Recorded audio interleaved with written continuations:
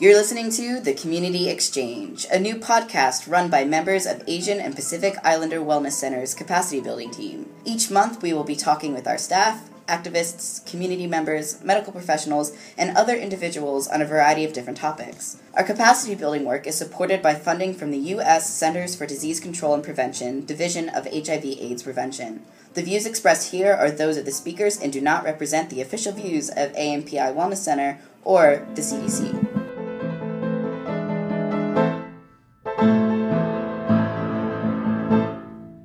Hello and welcome to Community Exchange. My name is Melissa Margolis and I'm a capacity building specialist at API Wellness Center. For people tuning in for the first time, each month on Community Exchange, you'll hear my and my fellow team members' voices as we talk with different individuals about their work and experiences in the field. We will be bringing people in to talk about topics often not discussed in the field. This first season of Community Exchange will be centered on transgender and gender non-conforming individuals' experiences. Each episode will be between 30 to 45 minutes. So you can listen to them while on the go, on your lunch break, or on your commute. Thank you very much for tuning in to the Community Exchange. Today our guest is Niko. We'll be talking about trans men who have sex with men. Welcome, Niko. Before we begin talking, can you share with us a little bit about yourself? Hi everybody, I'm Niko. So I am a trans male identified white person who grew up in Ohio, and I've lived in the Bay for the past 8 years. For the past 6 years, I've worked at Trans Thrive. Perfect. Thank you so much. Can you give us a brief overview about what you're going to be talking about today? So today we're going to talk a little bit about trans men who have sex with other guys. It's not a community that's talked about a lot. Probably through a lot of the recording, I might refer to them as TMSM, which is trans men who have sex with men, so just for shorthand. Sort of my background and knowledge on that is actually my introduction to the agency was developing TMSM, which is a program specifically targeted towards building community and resources for trans men within gay men's spaces. So I've been running that program for over 6 years now, and so I'm excited to share today. Perfect. We're really excited to have this episode. So could you just give us a little bit of a brief overview about some of the activities that you're doing for trans men, sex men? Yeah, so we've done lots of things over the years. The very first thing that we did was sort of develop a, program plan, a mission statement, but we came out with these palm cards called the top 5 reasons to fuck a trans guy, and I think going into it, we knew that they were, kind of scandalous and cutting edge in some ways, but we had really thought long and hard about how to get gay men's attention and how to start thinking about trans men as sexual partners and how to start thinking about us as sexual partners and also, the specific needs that we have as trans men hooking up with people. And so we developed these palm cards and actually had a booth at the Folsom Street Fair and distributed them to the wide range of people that came there, which was, a very interesting event, and we've been at Folsom every year since.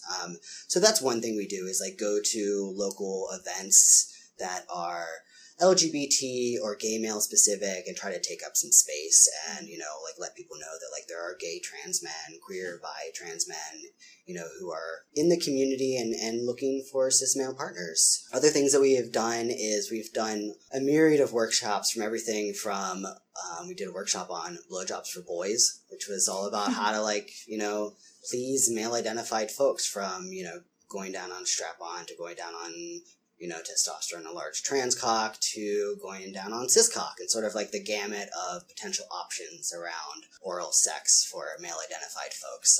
We've also done things like come and ask a trans man anything you want, and then the next month we did come and ask a cis guy anything that you want. We have done kink and bondage workshops. We have done things like Sex Club 101, or we do for one of the very first things that we started doing was we're a collaboration between the API Wellness Center and Trans Thrive and Eros, which is a men's sex club in the Castro. And so we center all of our programs around Eros because we wanted to center the program in an MSM space as opposed to a trans space. And so every second Thursday for pretty much the past 6 years is cruising night at Eros. So it's basically a night that Eros is very trans friendly every night of the week. There's a lot of trans staff. Some of the owners are trans. But on the second Thursday of the month, we have an RSVP list. So if you RSVP by the Tuesday before, you get them for free. So it's an opportunity for transmasculine folks as well as cis men to come to a trans-specific sort of night at the club where trans men know there will be other trans men as well as, cis men that are interested in them. And, it started out slow, but, now 6 years later, we have a good 15 to 20 people that come every time, and that is not counting the 20 or 30 people that might be in the club anyways. Mm-hmm. So it's been pretty exciting to see that sort of grow. Yeah, I guess that's sort of a brief overview. You were saying about over the last 6 years, growing in terms of Eros and other things. Are there other conversations that you're seeing now coming up more in this area than 6 years ago?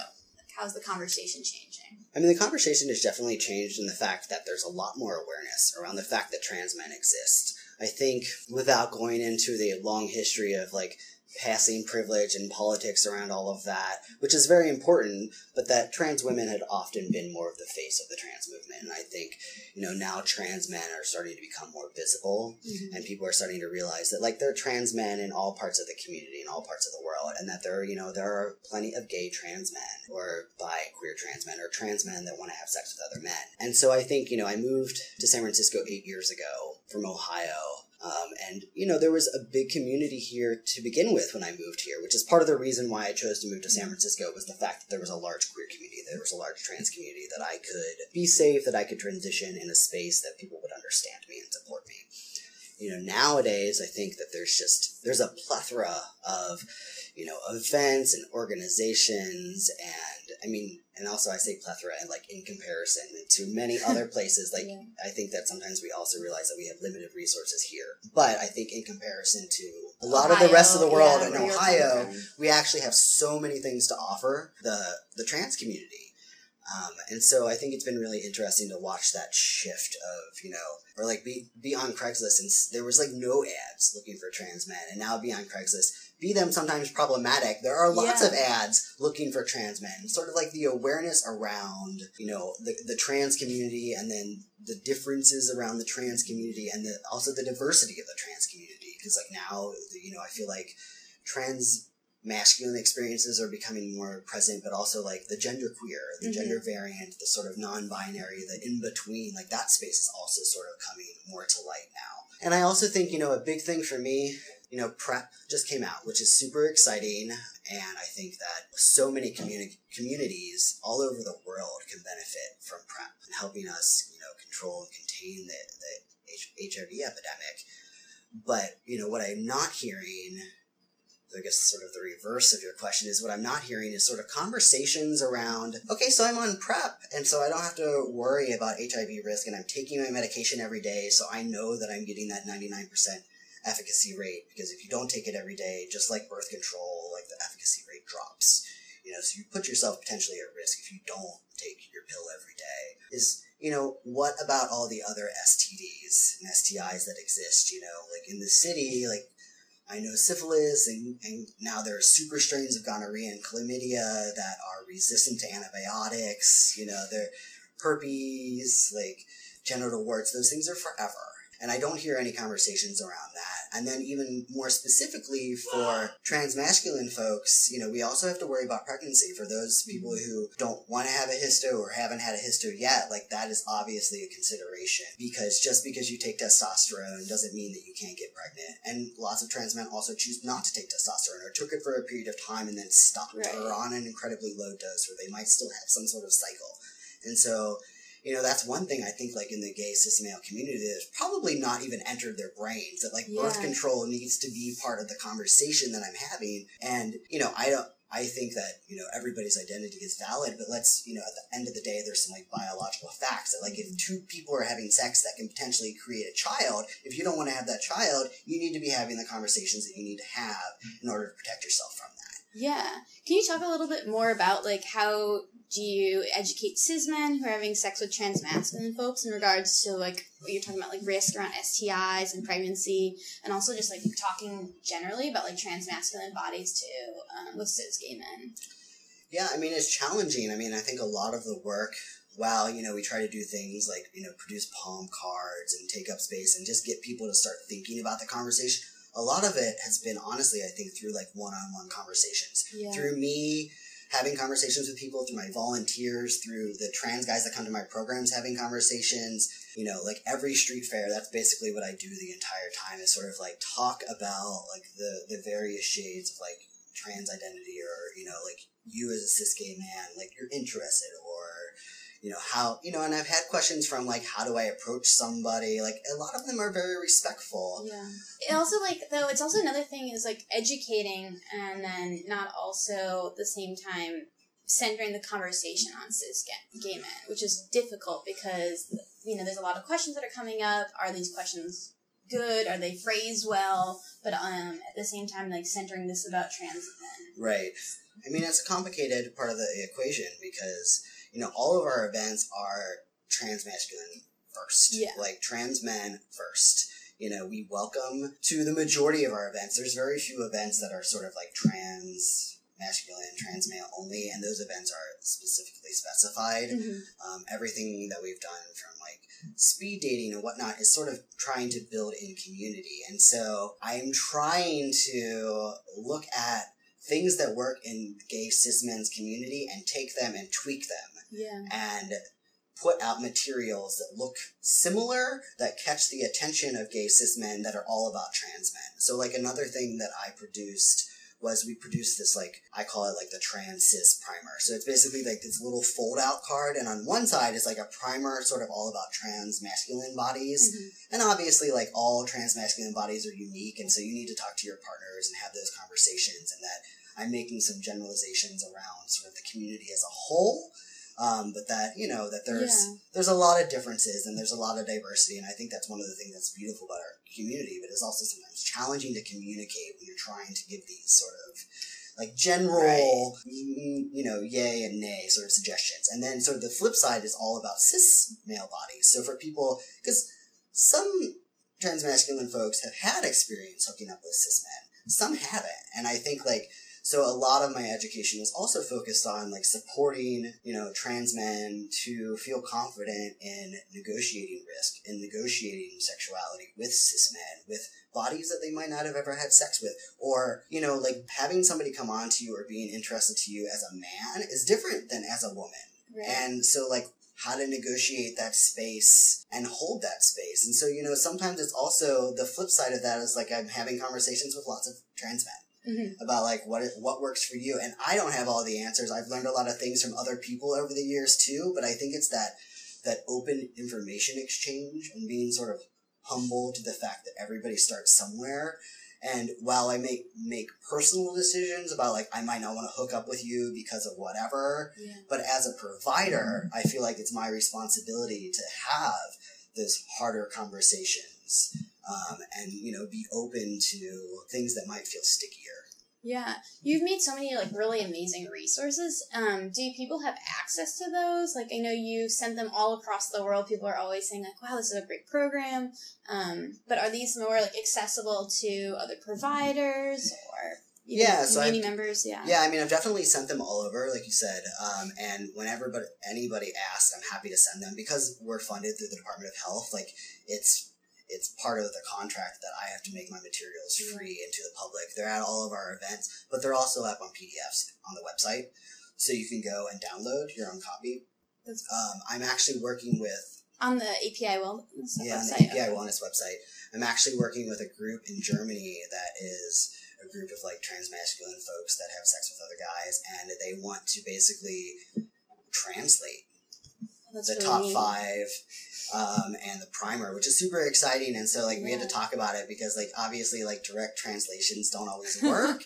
And so how they were going to like provide me, like a copy of what it was, and then they were going to translate that into like direct English. And so I would know like what the differences look like. So it's super exciting to see like, have other people sort of build upon the work. Because that's sort of what I wanted to do was like, I don't know everything, but just to make space for this and to like help agencies and people and the community realize that like these people exist and that we also need to provide them resources too. Yeah. If there was like another program or project that you would do next, I know we talked about a little bit about things about like prep, and what would you do as your like, next materials if you had like infinite time and resources to do? That's a good question.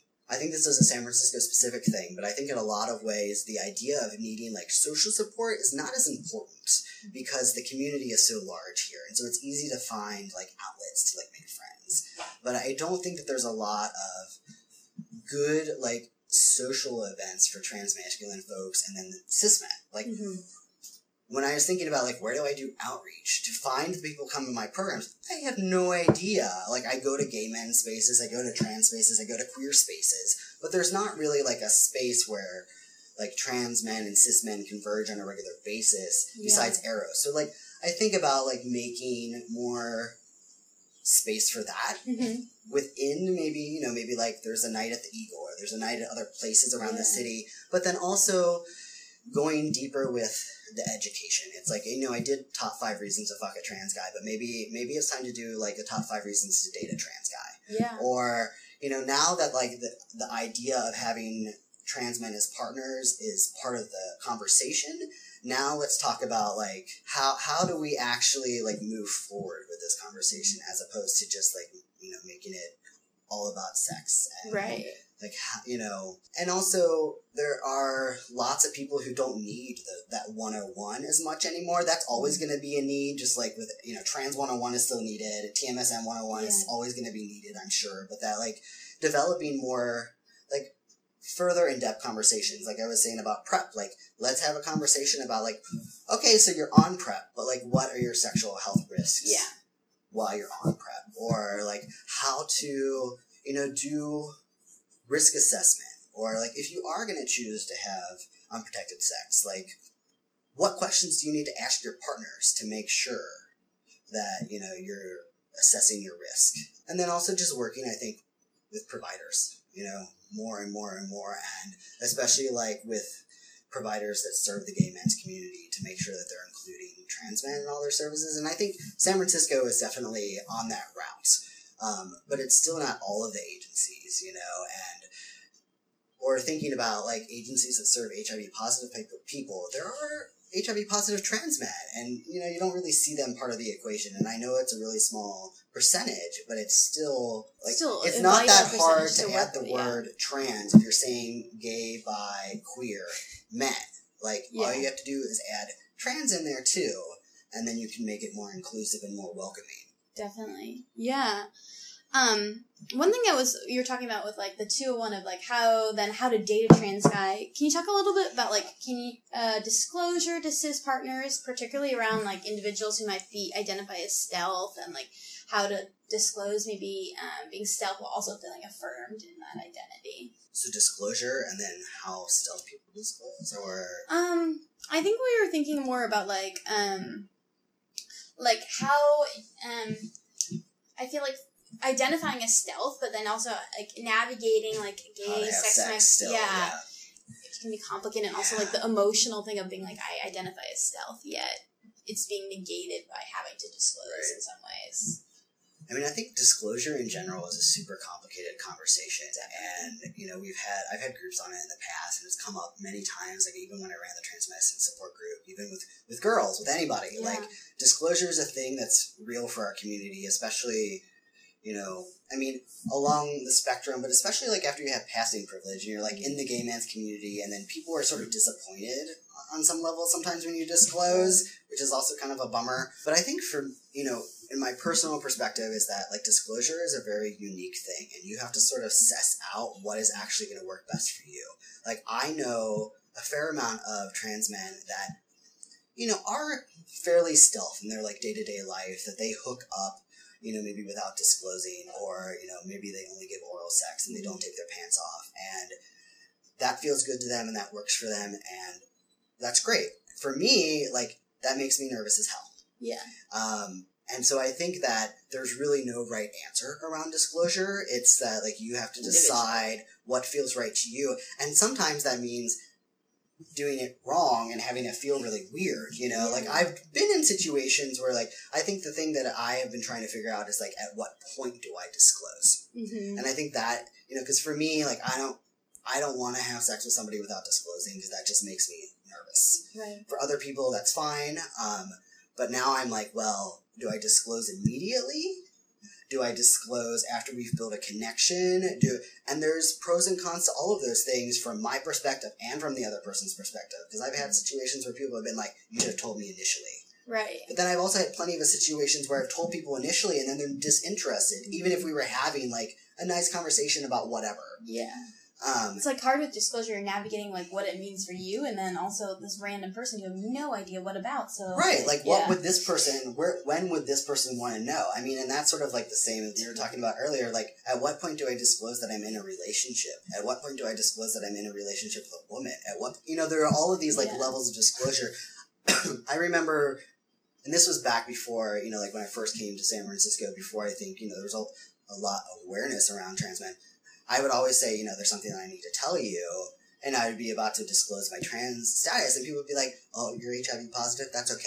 And sort of that, like, that's often what is the disclosure, or the piece of disclosure in the gay men's community, how often that's what people think I'm about to disclose. Or, it doesn't happen as much anymore, but it used to be I would disclose, and people would be like, so you want to be a girl? And I'd be like, well, I'm like, well, and I have always just kind of laughed, because I'm like, why do people not think that it happens both directions? Yeah. Like, like culture and everything. Yeah. And so, I mean, I think, going back, it's like disclosure is a really hard thing, because I think it's really individual, and then it really depends on the person sitting across from you, and you don't really necessarily know. I don't want to dupe people, but I don't feel like I'm duping people because I'm a person besides and being also trans. Respecting yourself. Yeah. Right. Like, really, sort of like I was, I showed you that Grindr thing, but it's like, you don't really have a right to know what's under my clothing unless we're going to have sex. And even then, like... I can show you whatever I right, want. and I dictate what it gets called and what it is, and like, I'm still... a man and a male-identified person, regardless of what you see when you take off my clothes, because that's your shit, not mine. Right. Definitely. How do you, kind of continuing off that, like we were talking a little bit, like navigating gay, hookup apps, like where you kind of have these conversations about like exotification, but also devaluing transmasculine bodies, kind of like more abstractly, what do you think about like that kind of, those two tropes that really exist? I mean, it's complicated because like everything that we've talked about is complicated. Everything's horribly complicated. Because it's also individual, so I mean, because I get a lot of like, oh, I've really been curious about hooking up with a trans guy, or I really want to go down on you, and da da da da da, and I'm like, okay, well, you're cute. I'd be interested in having this conversation with you, but I use barriers. Yeah. No reply. And so it's sort of like, oh, you want to have sex with me, but only in the parameters in which you want to have sex with me, as opposed to, like, this is going to be a negotiation, and, like, you'll get what you want, and I get what I want, and we'll have a good time. My way or the highway. Right, and that, I was saying this before, but, like, that, now that PrEP is around, which, again, I don't want to demonize PrEP. I think it's a really great thing when it's used properly, but this sort of that, like, trans men are a dime a dozen, that if I won't fuck you the way that you want to get fucked, then somebody else will. And I guess I don't mean fuck you, but I mean in the sense that, like, if I don't want to use barriers, then they'll just find somebody that does, that wants to have unprotected sex, as opposed to, like, oh, we've had a really nice conversation. I actually think that you're kind of cool. Like, maybe we could have dinner, and then maybe we could have some, like, fun afterwards. Yeah. But no, actually, I didn't actually want to hook up with you. I wanted to hook up with a trans man. And I sort of that, like, universality of we're all the same person, or... You're my experiment. Right, and I think that there's a way to be, like, a quote-unquote first-timer, because I've been a first-timer at plenty of things. There's a way to approach it.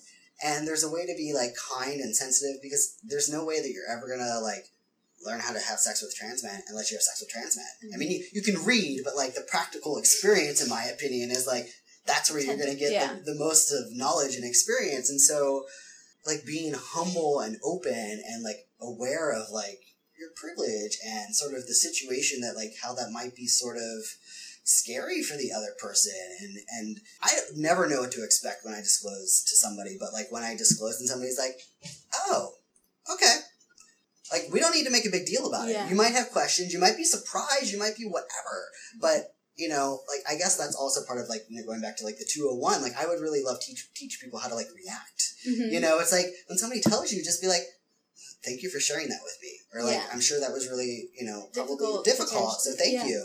And not instantly launching into, do you have a dick? Yeah. Do you do this? Do you do that? Do you, and it's because it's like you already sort of were vulnerable with this person that you potentially don't know, and that's scary, and then you get immediately rejected. Mm-hmm. I think this is a little caveat, but I worked at Eros for a couple of years before I actually started TMSM, and so, I was a psychology major in undergrad, and so Eros was fascinating to me, and a little terrifying. Like I would hang out and just be like, what is going on? I don't understand this community. I don't know how to like cruise without saying words. Like I don't understand any of this. And so it was really interesting to spend a lot of time just sitting and watching and sort of like trying to figure out like, how are those guys cruising each other? And what does this look like? It's fascinating. It is. It's also totally fascinating. You're like, wow. I just would love to like go to bathhouses across the country and like do a study. But like one of the things that I learned was, and this is something that comes up often, like trans guys who have never come to Eros or never been in a sexual situation like a sex club. It's like, are people going to reject me for being trans? Like, is anybody going to like me? And I found really quickly that I've been turned down for being trans at Eros. It's happened, but not very often. Mm-hmm. Often I tell people I'm trans and they're like, oh, okay. And that's literally the end of the conversation. Yeah. But then what happens next is I'll say, I want to use a condom for a blowjob. And they'll be like, I'm not interested. And so I learned really quickly that I got rejected all the time for my safe sex practices, not for being trans. And that felt okay. I was like, fine, like if you don't we can disagree about this. Right. Yeah. It's like, but it was nice to realize that like I wasn't always going to be turned down because I was trans. Because I think as trans people, sometimes we go into that, like that mentality of like, who's going to love me? Who's going to date me? Who's going to fuck me? Who's going to cuddle me? Who's going to anything with me? Who's going to be my friend? And, and this is a specific situation where like people are coming to hook up, but still that like me being trans, most of those guys were like horny and wanted to fuck and thought I was cute, and so we did. Yeah. And it wasn't this like big, like I gotta like think about it for days sort of thing, but that sometimes my barrier usage was a barrier. And so it was just nice to feel like it made me kind of confident in a way that I was not expecting. I was expecting to be turned down a lot for being trans, and I wasn't. It's like this non-entity that is externalized and outside of you, the like barriers, and so that's really interesting. Kind of on like a little bit of a tangent. Can you talk a little bit about like negotiating the process of like fluctuating sexualities in general that like can occur with starting to transition, also to medically transition? Yeah, it's funny. So I actually did my senior project in college I literally did it on the like theory that testosterone makes you gay. Interesting. Because it annoyed the shit out of me. And I'll tell you, I'll tell you my personal perspective on it. So I basically did like a qualitative analysis of like trans men. There was like 300 something trans men across the country around like their shifts in their like attractions. Yeah. Because for me, like, and I think this came from like how I view my sexuality and the way that I've always been, but even back when I was like very strongly like dyke and lesbian identified, like that was really important to me, I was still sleeping with my gay boyfriends. Mm-hmm. And so I've always been very like queer, and I've always been like, I just have sex with the people that I want to have sex with. And it's not necessarily based on where I've been, where they've been, or anything like that. I've always had sex with queer people. I guess that's the sort of commonality in general. And so, I thought a lot about this. Like, I wasn't worried like, oh, I'm going to take testosterone and I'm going to become gay, because I already knew I was gay. But I thought a lot about it at that, like, why is that a lot of people, once they start taking testosterone, all of a sudden discover that they have this attraction to men? And is that about like injecting yourself with a drug? And, I think there's some realities around, like taking testosterone, like increases your sex drive. And so, yes, there's some real like biological need there where you're like, oh my God, like I'm super ramped up and, and so, and on some levels, like men are easier to have casual sex with. So I think there's like an opportunistic piece of that. But I also think, and I said this earlier, but when I was a girl, I hooked up with people across the gender spectrum. I'm a boy now, and I hook up with people across the gender spectrum. But having a gay man hit on me is different than the way it was when I was still female identified, having a guy hit on me. And so as I transitioned and people started reading me more and more as male, like men were being attracted to me as a man. And that felt different, and that felt affirming, and that felt exciting, because here I could have sex with maybe cis guys who I've already had sex with, but in this different way, and like have it affirm my masculinity. And it's also sort of, it was like the ultimate, in my mind, it was like I came to San Francisco and I got cruised like crazy, and I was like, this is awesome, because like it was not something, like I came from Ohio, so like the queer community is kind of hidden and underground, at least when I was there, you know, and so to just be, I've always been attracted to men, but to have men like reciprocate that in a and way, show their attraction in a very specific way. Right, as if before, like I was like very butch looking, and you know, certain men were attracted to me, you know, it was like this small group, and now it's like it's widened, right, like who was actually attracted to me. And I think that, so in my mind, it's not actually taking the testosterone. It's like, you know, it's blending into male culture and being read as a man and having men come on to you as a man. And I think that is like exciting. And it's like, yes, you may not have ever thought about that, because you might have hated the way that men came on to you as a woman. But now that you're a man, you're like, you know what? This is actually really cool. You know, I'm flattered, or, you know, like so I think it's more about the like identity shift than it is about the like biological response. And that's just, you know, that's my personal opinion, but it's also, you know, of 300 other people that you surveyed too. You know, I mean, I think that definitely there was, you know, some truth to like some people, I think, like I said, you know, just being really like sexually amped up, and so like having sex with whoever because they needed to or wanted to. But I think a lot of it is just like, you know, people who are queer to begin with, I kind of think hold on to that, you know, like it's one thing that if you were like, I'm a trans guy and I'm straight, like I'm only interested in women, like I think like people who co-opt like a more queer, more fluid or flexible identity, it's like now that space has been opened up to you to be gay with a guy, it's different, you know. And that's also one of the things that I think about now. It's like a partner mostly with cis women, but I'm open. Right. And so it's like, it's weird sometimes to be with my cis female partner, because I think we read pretty queer independently, but sometimes when we're holding hands, it cancels it out. You know, now, like, to be visibly queer, which I was for so long, I either have to be alone or be with a guy. And so it's sort of, you know, that's also sort of like, for me, that's even more of an attraction to like, I miss being visibly queer. Yeah. And so I hear that also a lot of like, okay, well, as a trans man, when I'm with my cis female partner, who I might have been with even before I started transitioning, now I'm not queer anymore. And what is like in queer spaces, how that feels is super different, interesting. Yeah. Actually, something I think about a lot is I have a lot of friends who are identify as femme trans men, and how they're like, I have a lot of conversations about like negotiating like sexual apps, or just in like as a femme trans man in general.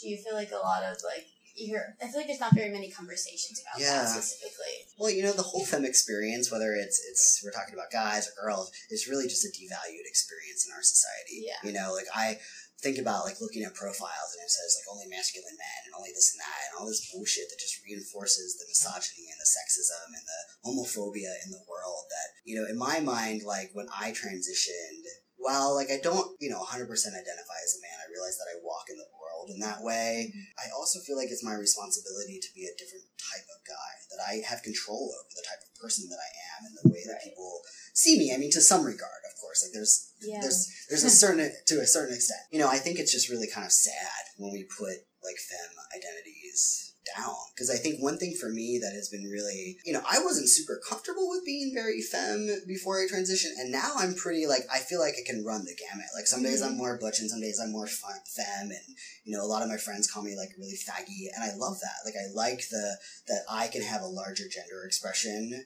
in this gender.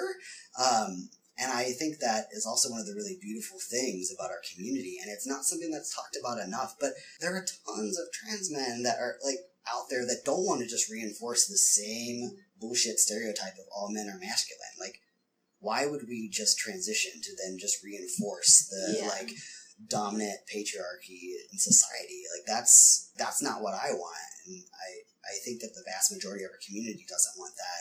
You know, one of my really good friends, and was actually the only other trans guy that I knew, and actually, I mean, I only knew 2 trans people really growing up. Mm-hmm. So, and he's just super rad. He's one of those people that, like, born and raised in Cincinnati and stayed there to do good fight. And him and I have conversations because I feel guilty that I left. And I'm like, oh, Jack, I don't know how you're doing it. Midwestern leaf. Right. Yeah. But they're this, like, super, like, fairy, like, pink hair and, like, in tutus and does drag, like, very, like, gender performative. Mm-hmm. So they'll, like, come out as a girl and then come out as a boy and, like, just, like, fucks with gender, like, all over the place and does workshops on the femme experience for trans men at, like, Philly and other places around. You know, I think it's really exciting, you know, and I think it's unfortunate that we as men, as gay men, as trans men, as cis men reinforce that misogyny that, like, femme is bad, that, like... Yeah, it's interesting just hearing a lot of experiences from, like, femme trans men of, like, oh, I'm experiencing misogyny, but in such an interesting and different way, like you're saying, like, mask for mask and things like that. Right. Really... Like, if you're femme and you like boys, why wouldn't you just be a girl? Yeah. Yeah, I mean, like, that sort of, you know, and that whole... People... Come on, sex and gender are not the same concept. Right. Like... Well, it's interesting also, like, what we were talking about, like, oh, feeling affirmed now, you're, like, in how, like, cis men are attracted to you, but then also feeling it as a femme, like, trans men, like, how you're also feeling constantly not really devalued, but also it's the sex and gender thing of, like... Well, it's, like, honestly, like, as a trans man, sometimes I feel like I'm never enough. Like, there's always something that's going to be wrong with me before you hook up with me, whether that's... You know, I'm not masculine enough, or I want to use barriers, or I have a partner, I'm in a relationship, or I'm trans, or whatever it is. Like, there always feels like there's all of these barriers. Mm-hmm. When I don't understand, like, if you thought my picture was cute and we had a nice conversation, like, isn't that the basis of hooking up?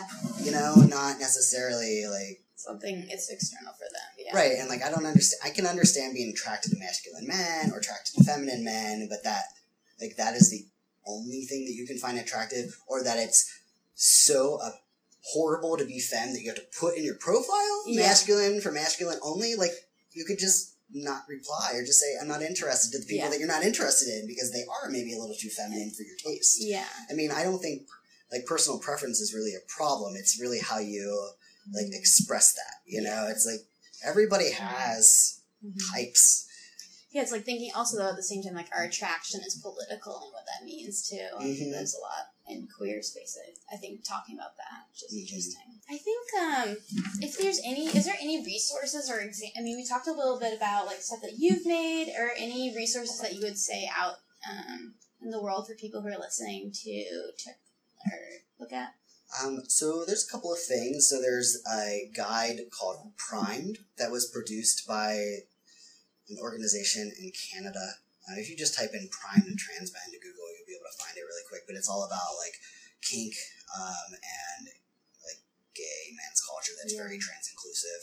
Another thing, and it's not exactly what we're talking about, but a couple of years ago, also from Canada, they did the Men Get Paps Too campaign, which I think is really rad, because it's all of these images of, like, trans men sort of, like, in, like, doctors' offices talking about why it's important for them to have, you know, OBGYN exams too, because that's something that often trans men don't do because of dysphoria, or not having access to a proper, you know, a provider that has any sort of sense about them, or so on and so forth. But, you know, it's something that's very important. Yeah, navigating, like, reproductive and, like, gynecological business is, like, very stressful in so many ways. It's a whole nother podcast. We talk about that. Well, I mean, it's like we're lucky in San Francisco to have the resources that we do, but I remember, like, being back home and having to go into the clinic and get, like, an STD test. And then also, like, talking about your partners. You're like, let's talk about the last 3 partners. And then the person taking notes is like, oh my gosh, dropped their pen already. Yeah. Well, and the nice thing about that is, like, I've been in this field for a long time, so I can assess my own risk, and I don't need you to do that for me. But there's a lot of people that aren't in that situation. And so the provider should be able to talk to anybody and assess their risk and not, you know, fumble over their words or be surprised by anatomy. I'll leave us with this little caveat. You know, I went to school in Yellow Springs, which is this little community of, like, 3,000 people in the middle of nowhere, Ohio. And so I went out to Greene County, which is, like, out in the cornfields, to go to the health clinic to get, you know, my free STI checkup. And I'm in stirrups and I'm sitting there and I'm like, fine, but kind of uncomfortable for, it's uncomfortable even if, you're comfortable, So the doctor, does her business, and then all of a sudden I'm still, in stirrups, she's in between my legs. She goes, I would really be worried about the size of your clitoris if you weren't on testosterone. You're like, wow. I would just I think I said good thing I'm on testosterone because I didn't even have anything more witty to say, because it's one of those things. It's it wasn't exactly offensive or nasty but it was just you didn't need to say that. You didn't need to say it, and it made me feel uncomfortable. And I'm already in a vulnerable, uncomfortable position. I'm naked from the halfway down. Think about what that means to have to go in the office. Right. And know that I know I'm on testosterone. We both know that testosterone does this to your body. Yeah. Why? You work in this specific field that you should be in. Right. So it's just having more education for providers. That reminds me of the trans health fails hashtag that was going around for a bit. If you haven't heard or looked at that, you should definitely check that out. Yeah. Is there anything last things that you would hope one thing that you would want people to take away from today's episode? That is not today in life in general. I mean, I think it's just really important to realize that trans men who have sex with other men are here and are potentially at risk, and that they deserve attention too. Many other communities have been disproportionately affected by HIV, and I think this is one of the only communities that hasn't been touched by it, and I think that we have the opportunity to avoid that. And that's, to me, really exciting as a provider. And, I think just to remember that in all conversations talking about trans people, I firmly believe that, yes, a lot of the focus should be on trans women, and more specifically on trans women of color, but not to forget that trans men exist, and not to forget that trans men who have sex with men exist. Because we are part of the equation. And I also believe, and Nikki and I have had this conversation a couple of times, I actually also believe that a lot of the people that have sex with trans women are also having sex with trans men. And so I actually think that we're sharing a lot more partners. And so that makes me think, if trans women are at high risk for HIV, and trans men are sharing partners with trans women, as well as having sex with cis men who are also at really high risk for HIV, logically speaking, trans men have to be at high risk, and yes, I realize that it might be a small percentage of the trans masculine community, but still, it's there. And important not to forget. Right, and it's important not to forget and to just include it as part of the conversation. I don't think that trans men should always be the focus, and I think especially folks of color in both the trans female and trans masculine community should be the focus, but in reality, at the end of the day, just to remember that trans guys are around, and that trans guys who have sex with other guys are around. Well, thank you so much for letting us talk to you. It's been really helpful, and I think a lot of people will be really excited to hear this episode. My pleasure. Thanks for having me.